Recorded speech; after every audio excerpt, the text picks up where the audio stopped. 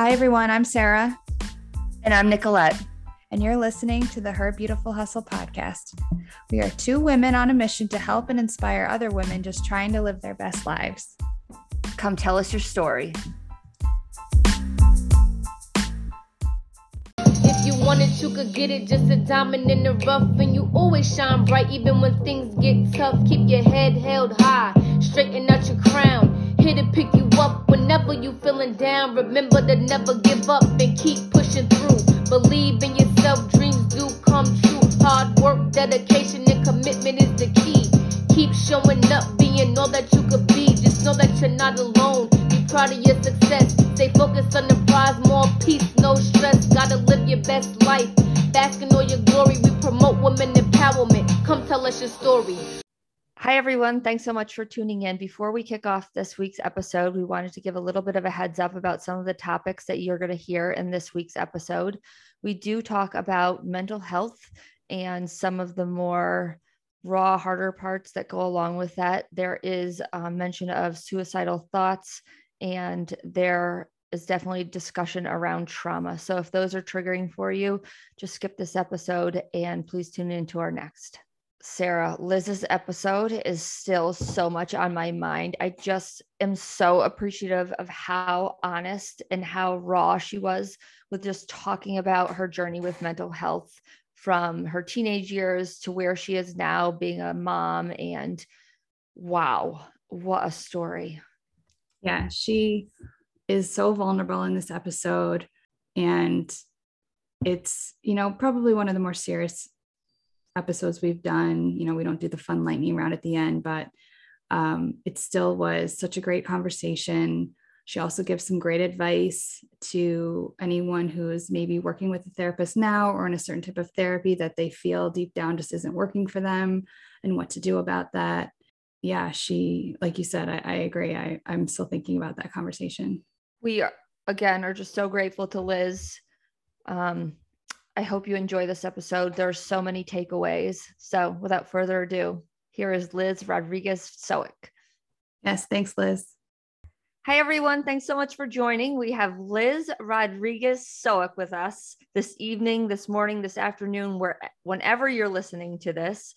We are so honored to not only have had her as a featured female on our Instagram page, but she is here with us live for our podcast. And she is a woman who has experienced life. And I love how she says this about herself. She has risen from the ashes and she has done it looking fierce. And boy, is that the truth. So stay with us in this epic story of Liz's life of just, all the things that she's encountered throughout her childhood, her teens, 20s, into her adult life now, and how she has just overcome so many obstacles with such a positive outlook. I mean, it's absolutely incredible, Liz. So I'm going to pause talking and we are going to dive right into you. So welcome, Liz. Thanks so much for being here again. Thank you for having me. So you have a wild story here, and we're going to start right back with your parents. If you can just kind of give us a little bit about who your parents are, where they're from, what is your foundation? Okay, so my parents, they are both of Puerto Rican descent. They were both born and raised in Puerto Rico. And my mother is a Black Puerto Rican, and my father is a white Puerto Rican. Or was a white Puerto Rican. So I see myself as a caramel colored blend. And the question of race was always tricky for me. It wasn't an easy box to check off in those applications, like for college and all those other things.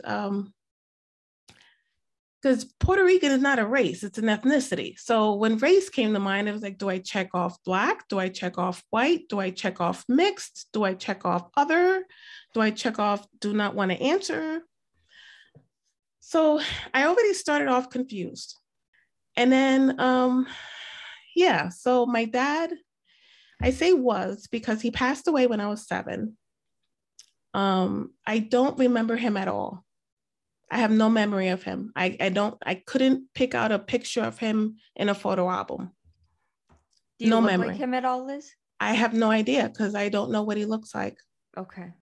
Yeah, and people don't really speak about him to me at all. They never really did. I was his angel. I was his baby. But he was not very nice to my mother. So yeah. And my mother, she's still here. She's 78. She's amazing. She's a rock star. She is the epitome of strength and resiliency. But growing up, she was very difficult to deal with. She was, as fiercely as she loved us, she was also very cold. She was very emotionally invalidating. Like there wasn't time to be sad. There wasn't time to mourn. There wasn't time to stumble. There wasn't time for any of that. It was just, you had to keep on going, don't stop. And anything else was just wrong. So it was really hard to reconcile all of that, to see that, yes, she did love us because she busted her behinds to come to a country and as an adult, and she didn't know the language, and she had kids and she was raising them alone and do all that. But at the same time, she was really hard on us and really cold. And so it was hard to deal with all of that. And Liz, can I just ask you a question? Sure. So when do you think you were able to kind of see your mom as a person and rather not your mom, to be able to have that insight of kind of, it sounds like you have a pretty open mind to considering all that she probably went through to have her have to survive in that mode. I mean, that's what I would imagine. It took years of therapy and years of hindsight. I was probably close to 30 before I realized she did the best she could with what she knew. I asked that only because that's like a revelation that I've had in the last, couple of years of being able to really see my parents as people. And there was something really almost relieving when I was able to take that perspective. So just curious to see how old you were when you had that ability to see them like that. Yeah. I distinctly remember a conversation I had with her over the phone when I was 28, and I was sitting in the house that I owned, and I was talking to her, and I said, "Mom, I was a mistake, wasn't I?" I honestly thought I was a mistake because she was 36 when she had me, and my father was 42. I was the only product of their relationship, and they both had children from previous relationships. And I thought I had to have been a mistake. They didn't have any money. They didn't have anything. How could they have me? And she told me in that phone call, "Mistake? Are you kidding? We tried for you for almost 10 years. Oh, wow. So thank God you had the guts to ask that. Yeah. Had you been wondering that for a long time? For my entire life. Yeah. Wow. But I grew up thinking I was a mistake. I was convinced that my sister told me I was adopted. But I was like, yeah, there's something wrong. I shouldn't be here. I always felt like I shouldn't be there. But yeah, my whole life, I just felt like I shouldn't have been there. When did your mom move to the United States? In the early 70s. I think my sister was about 2, which would have been 71-ish. Okay. It's hard to say because I was born in 1980. Mm-hmm. So everything before me, very few people told me about. I hear bits and pieces, very few bits and pieces. I don't get much. I think my wife gets more stories than I do now, which is infuriating to me. Yeah. Like, I'm a part of this family. Why have I not heard this story? But it is what it is. But yeah, she came here when she was with my 3 siblings, or my 3 half siblings, in the early 70s. I believe after she divorced their father. Okay. Yeah. And then I believe she met my father, and then I was born several years later. Okay. So with the different sets of siblings that you have, Liz, do you have any relationship with any of them? Well, my father had 2 daughters before me in the 70s, and I've never met them. I don't know their names. My mother's 3 children, I grew up knowing as my siblings. I would be yelled at if I referred to them as half siblings. They were my siblings. My oldest brother passed away in 2008. My sister, we are estranged, unfortunately. And my brother, he lives in New Jersey, and we speak on occasion, but we're not very close. Does your mom still have a relationship with them? Not as my brother, not so much. My brother's very aloof. He's very standoffish. She doesn't really talk much. And my sister, she's a whole case. She's a special case. So I don't think they have a relationship as far as I know. But I talk to my mother almost every day. How sweet. 78. She probably has a lot of spice to her. Oh my gosh, she does. I'm glad that you're giving us this kind of backstories, because it really all speaks to like, not only have you like risen from the ashes, but sometimes it sounds like it must have been pretty like you doing it by yourself. It kind of, I felt like I was alone, surrounded by people. Interesting. I was always surrounded by people, but I felt the most alone.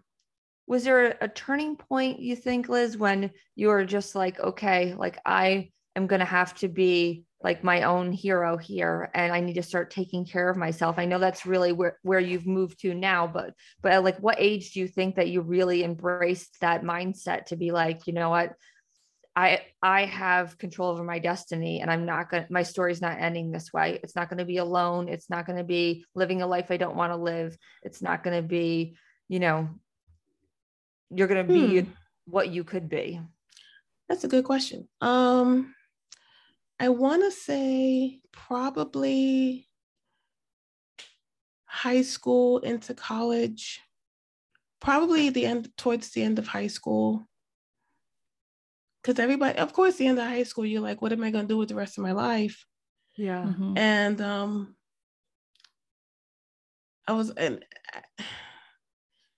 I'd probably say high school, because I went to the first college I went to was Long Island University, out in Brookville, Long Island. It was CW Post campus.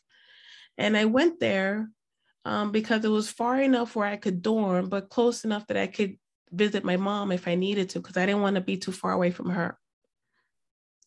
And that was really cool. And I thought, yeah, I could control my life, and I can do what I want to do. But then, life got in the way and things happen.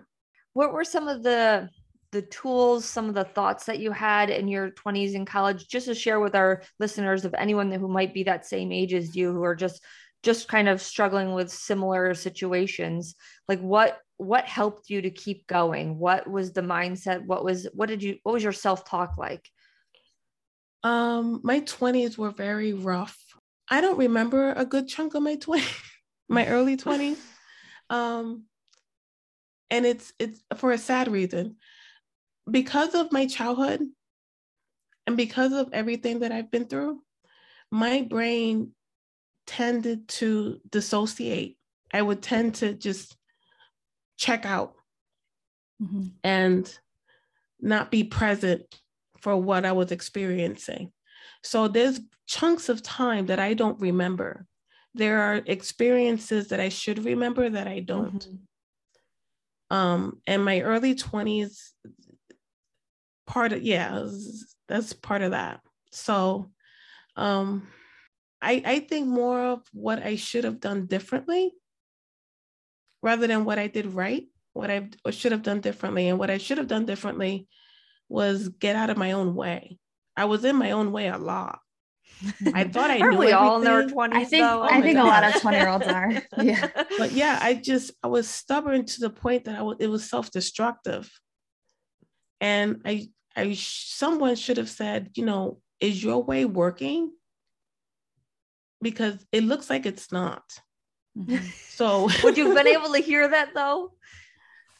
That's such a That's- tricky age when you know you need someone to say that to you, but whether you're actually going to listen to them or not is a whole other. That's Yeah. true. That's true. Yeah. But in my 20s, I remember, because in my 20s was when my mental illness really got kicked up. Mhm. And I was in the hospital a lot because I was really ill. I was really depressed. And I was really emotionally unstable. And I was like a raw nerve. And my moods were fluctuating like mad. And I was going all over the place. I didn't want to hear it. People were telling me things that I should be hearing, and I didn't want to hear it. And I was in a type of therapy that just wasn't for me. Mhm. And so I was in and out of the hospital, in and out of therapy, just like, nothing's going to help me. Nothing's going to help me. And then finally I remember this social worker named Charles, at North Central Hospital in the year 2000. I'll never forget him. And he wore the best suits. But anyway, but Charles. So he said, did anyone ever mention something called dialectical behavior therapy? And I said, I've never heard that before. What is it? So he showed me this workbook for dialectical behavior therapy. And this psychologist named Marcia Linehan from the University of Washington developed this therapy, this type of evidence-based cognitive behavioral therapy in the 1980s to help hard to treat patients with suicidal ideation and history of self-harm. And eventually it became the standard for people with borderline personality disorder and mood disorders and the like. And I had never heard of it. So I read this skills book. I took it home. He lent it to me and I took it home and I read it cover to cover. And it just resonated with me. And I'm like, this makes sense. Finally, I don't have to be in group therapy, swinging my arms in the air like a damn tree. And I don't have to do art therapy and music therapy. I mean, if that helps you, that's wonderful. Sure. Yeah. But it didn't help Yeah. me. Right. It wasn't for me. So I read this and I'm like, I went to Charles like 2 days later and I said, Charles, I need this. This is what I need. I don't need the therapy that I'm in this hospital for. I need this dialectical stuff. Give this stuff to me. So that I was 20 then, and I was receptive to that. Now, it took me a long time to finally kick it into high gear because it was a lot of work. It wasn't easy. So Liz, Did can you you kind of give us the cliff notes of, I'm not familiar with that type of therapy. So what would an average session look like? What were things that you were working on, just so that other people can know what it is? And did you do it with Charles, or did he just suggest it?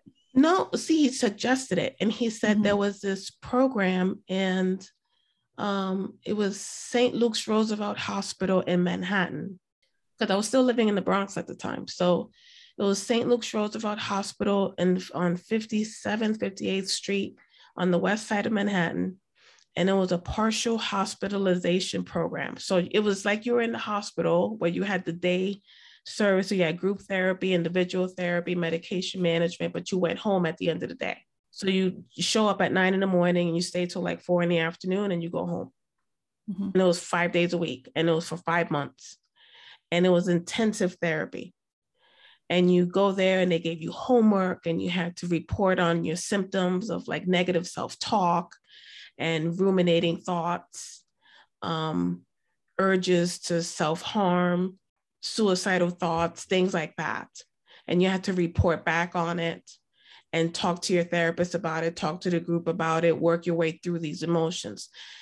And the word dialectical meant bringing two opposites together. So in the case of dialectical behavior therapy, it's bringing acceptance and change together, where you learn to accept what you can't change, but you also learn to change what you can. So I love that you take the power back. Where I once felt powerless, now I have power. Yeah. That is what drew me to it. And Amazing. it consists of four, at least in the back then, I think now they've extended it, but it consists of 4 different modules, 2 of which are for acceptance and 2 of which are for change. And they are mindfulness, so to be aware of yourself and your surroundings, emotion regulation, distress tolerance, and interpersonal effectiveness. And in each module, you get taught skills, like actual tangible skills that you can use to manage your day-to-day life. And they said you can, whatever skills work for you, great.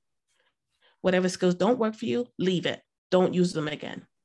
Right. And I just loved the flexibility. I loved that I had the power to just manage my own life.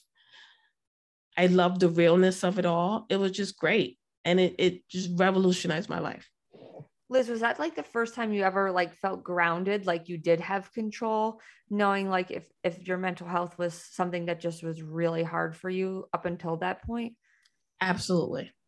Wow. And it wasn't instantaneous. It was like with any skill, like none of us got behind the wheel of a car for the first time and knew how to drive on the highway. Like we all had to learn that skill. It was all acquired. So DBT was the same way. Like I didn't go in there and they didn't give me a book and I read it and say, okay, well, this is all second nature to me now. Like none of it was second nature. I hated it. I hated changing what I was used to doing because it just wasn't, it didn't feel right to me at first. But I had to keep asking myself, is my way right now, is it working for me? No, it's not. Okay, well then let me try this way and see if it works. And it was working. Despite how much I hated it, it did work. So I kept doing it. And the more I did it, the easier it got. And then it became second nature. And now I don't need index cards reminding me of my skills anymore because it's automatic. It's great. That's great. Are you still doing sessions now? I don't do like strict DBT sessions now. I'm still in therapy. But it's loosely based. But it's not, I don't do homework. I don't do things like that. I've kind of progressed from there. Okay. But I still, if I need a touch up, then I get it. That's how I refer to my therapist. Now I feel like I'm at a point I just go for maintenance. Like exactly. If I need to, That's freshen great. up a bit, as you just put it. Exactly. Well, I mean, there's so many questions I have in all of this. So like, how long of a period of your life was it that you were like in the intense module work, like really working the program or working the therapy? Let me see. I started DBT intensely in January of 2001. And I want to say till 2004 or 2005, but it wasn't like 9 to 5 every day. Like I did that for 5 months and then I did outpatient where I just saw a therapist once a week and it just carried on with my day. And I realized like I had to change every part of my life in order to be happy. Like I couldn't do it halfway. I noticed for me, I couldn't do it halfway. It wouldn't have worked. I had to address every part of my life that were giving me problems and manage those parts. I couldn't ignore any of them. And that was hard because I like to avoid. I like to push things away that are too painful. Hence why I dissociate. But I had to face every part. I was asking you the timeline because I think it's so important to highlight how mental health is just not for some people that it's something that you can just go to a therapy session one time and be completely relieved of what's bothering you or what led you to maybe going to therapy. Like there are things that you are like woven throughout who you are that have happened to you or you've experienced or that, you know, subconsciously that you think about that really takes time to work through all of that. So thanks so much for sharing your timeline with us. Cause I hope that other people that will resonate with them, that if they are, you know, first starting out in therapy, that to stick with it because it isn't something that, you know, is just going to happen overnight, that you've got to keep working it and working when it works for you. Like, I love how you said you did the art therapy, the dance therapy. Those might be perfect and work for someone, but if that's not what's meeting your need, I'm just so impressed that you just kept, you know, they were able to say that was, this will work for me, but that won't. Yeah. Right. And also, so along those lines, what advice do you have for someone who maybe feels like their current therapist maybe isn't a good fit for them, or that type of therapy might not be right, but they really have no idea what other types of therapy are out there?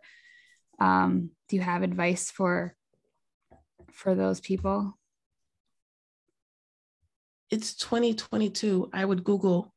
Yeah. I would. I would Google. I would call my insurance company and ask them. I would call my primary care doctor and ask them. I would call the doctors giving my medication if I'm on medication and ask them. Talk. Because being quiet, you're not going to get anywhere. And therapists understand that there's different therapy that works for different people. Absolutely. So you're not going to hurt their feelings if you say, this isn't working for me. You have to say that. And I've known therapists that will say, that will tell their clients that this is working for us. It goes both ways too.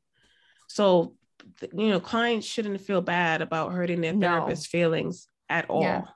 At all. At all. I guess I just, if someone's struggling with it, and this is going to be different for everyone, so we might not have the answer now, but how do you know when to keep sticking with it and when it's actually not right and you need to try something new? Or what was it like for you, Liz? Did you have was it not until you had the right thing in front of you that you knew? I've had many therapists over the past 24 years. Mm-hmm. And I've had therapists that I've had to say, I'm sorry, but this isn't going to work out. I think it took me, maybe 3 or 4 sessions. It took me to realize, okay, we're not going to get anywhere. Mm-hmm. And what helped me was to know what I want going in. When I didn't know what I wanted going in, it took me a lot longer to realize what was working and what wasn't. But if I knew going in, okay, I need a therapist that can provide A, B, and C, then I had benchmarks for them to meet.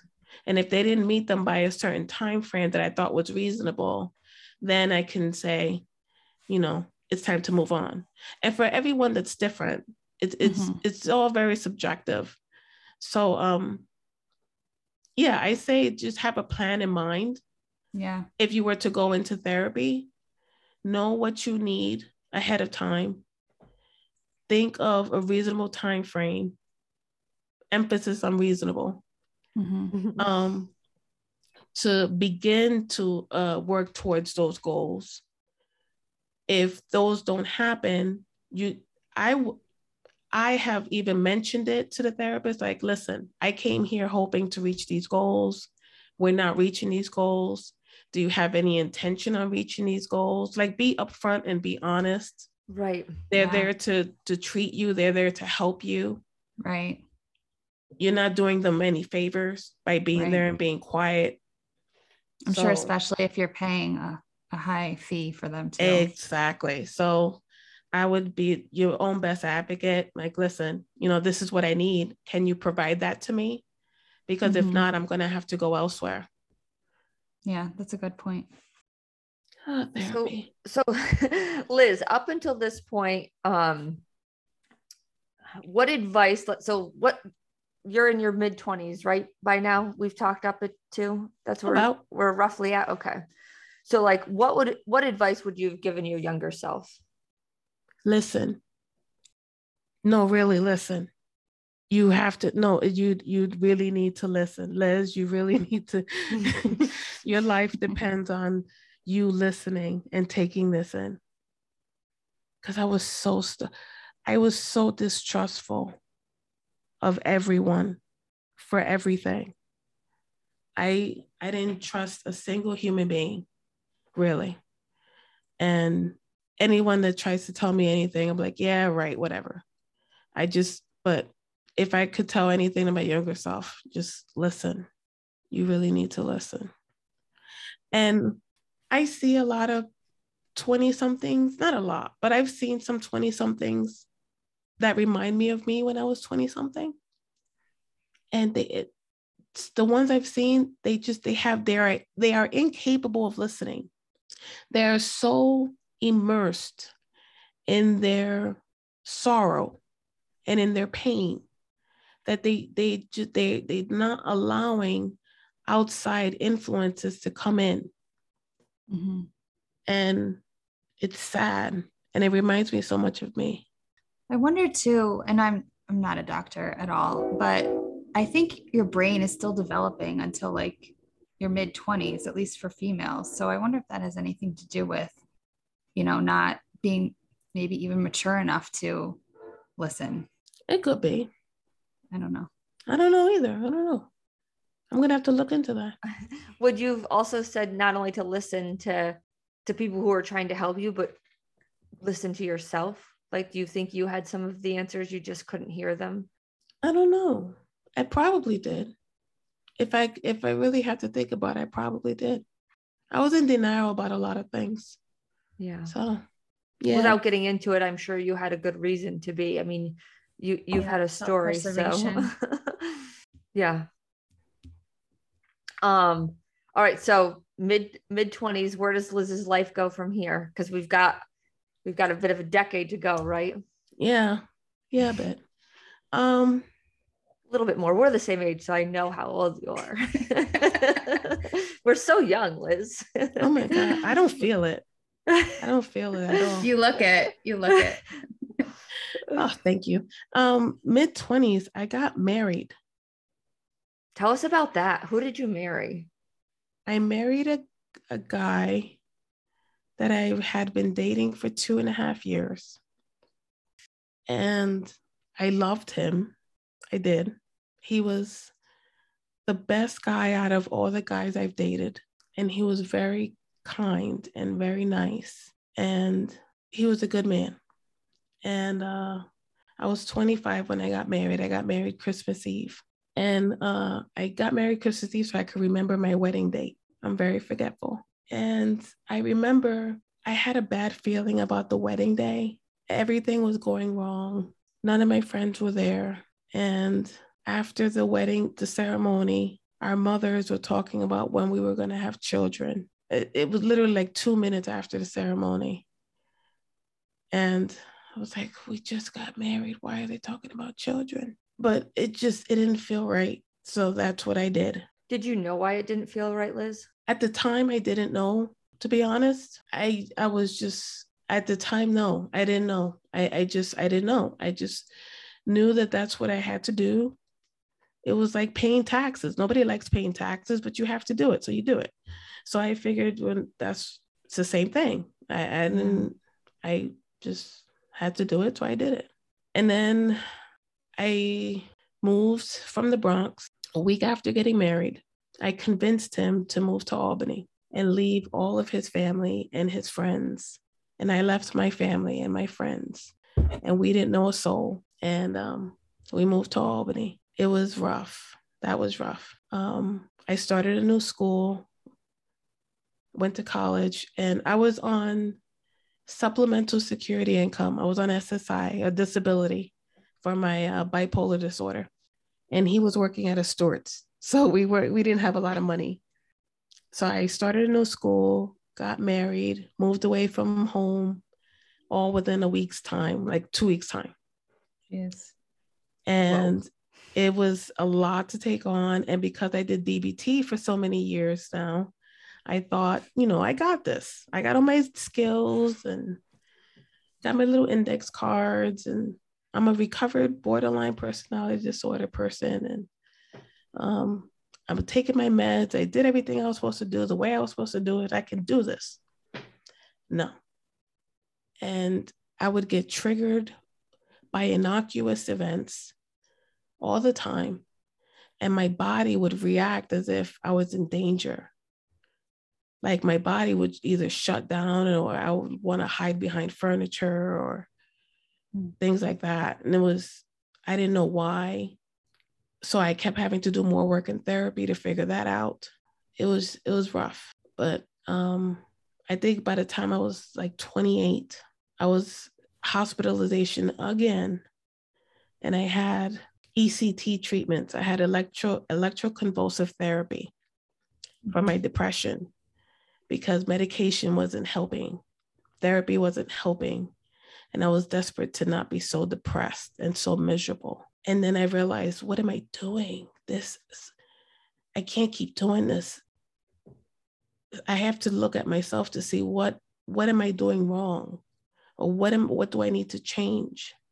So I saw what needed to be changed, and I realized where I wasn't happy, and ended up getting a divorce, which was the most embarrassing thing I had to do. One of the most embarrassing things I had to do. It sounds like it was the right thing. Yeah, ultimately for us. He wasn't happy either. Mm-hmm. I wasn't easy to be with. And we were roommates the last 3 years of our marriage anyway. We slept in different rooms, and we worked different schedules, worked different shifts, because I eventually got off of disability after being on it for 7 years. And I got my job with the state. We worked different schedules, and we were roommates. So I went to him one day and I said, what do you think about us getting a divorce? And he said, okay. Okay, no problem.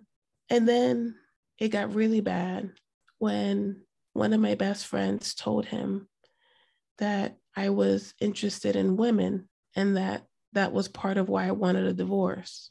And that's when he got angry. And that was the end of our friendship, and the end of the friendship with a lot of my closest friends from downstate, who I still don't speak to, and I haven't spoken to since 2009. What do you think the reason for doing that was, telling your story? Oh, I still don't know. Yeah. I still don't know. I'm not even sure which one of them did. Mm-hmm. One of my friends actually married him. Well, the one that threw my bachelorette party married him, and they're still married, I think. So maybe that had to do with it. I don't know. Yeah. I lost friendship with him, who I haven't spoken to in many years. And I lost a friendship with, friends from high school, friends from college, everyone at my bachelorette party. I haven't spoken to them in over 10 years. And what a pivotal point in your life. I mean, yeah, they all thought I was crazy. Yeah. So who supported you during this time? People I knew for 5 minutes, comparatively. Mm-hmm. Yeah. But the people that knew me since I was, a teenager or a preteen, they were gone. And I say such a pivotal point in your life. I mean, it's so packed with so many moments. So it's not like, it's like, who supported you for saying that you were a lesbian? Who supported you for your marriage ending? Who supported you for your friendships? There's like so many moving pieces in that one portion of your life. Yeah. Yeah. Wow. Now, how aware was your mom in all of this? Was she able to support you? Was that my mom? I was so scared to tell her. Mm-hmm. I told her when I think I was 17, I was like, Mom, I'm a lesbian, like for an April Fool's joke. And she was in the kitchen cooking, and she's like, don't tell me that. That's not funny. And I'm like, Mom, I'm just kidding. No, seriously, that's not funny. Don't you ever say that again.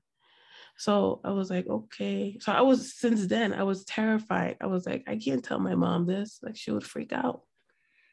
But I actually told her from my car in the parking lot of my therapist's office, like outside of my therapist's office, right before a therapy session, in case my mother freaked out, I could talk about it in therapy. That was smart. And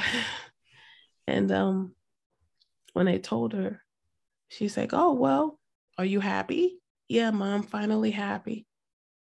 And she's like, that's all that matters then. That's great. So, okay. Thanks, Mom. That was a shocker. Yeah. What was it like leading up to having that conversation with her? How were you feeling? What were you nervous about? I was nervous she wouldn't talk to me again. Because you're a lesbian. Wow. Mm-hmm. Wow.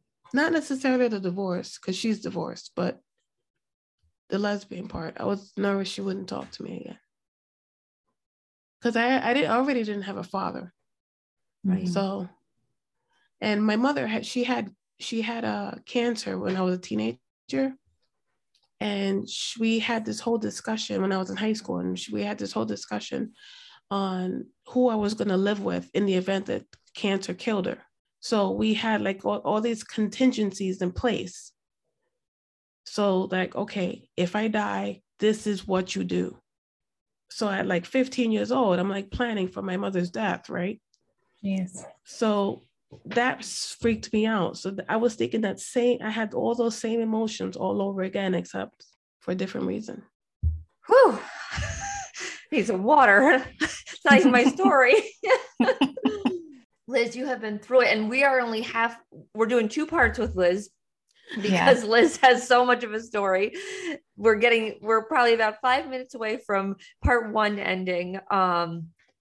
So much to just reflect on all that you've said and your journey so far. I can't imagine how many people are going to listen to this and just connect with your story on some level. And I'm just so grateful that you had the guts to share this with us. And I'm just so honored that you were so raw and said all of the hard things, because I know that you're not alone in this. And I know other people shouldn't have to feel alone either. Absolutely not. Absolutely not. I'm not the only one. So in part 2, we get to talk about your career, your wife, your daughter. I mean, there's a story in that too. Liz and her daughter are in a book because of how just made her way into this world in a really hard way. And now she's in a book because of it. So, I mean, stay tuned for part 2. Liz, you really have risen from the ashes in so many ways. Goodness, I don't even, normally we do the whole like this or that, and it just seems so irrelevant right now. Silly to do. Sorry. No, don't be sorry. We appreciate don't this. Be sorry at all. Any closing words until we get into part 2? Just anything that you want to leave the listeners with? I don't regret anything I've been through. I wear everything like a badge of honor. It's made me as strong as I am. It's made me as wise as I am. It's made me as resilient as I am. And I appreciate all the good days I have today. I appreciate all the good days so much more than I ever did because of everything I went through. There is such thing as recovery, and there is such thing as getting better. And that's all I got. Yeah. Liz, thanks so much. Yes, part thank 1 you. is over. We'll move on to part 2. Thanks everyone for listening.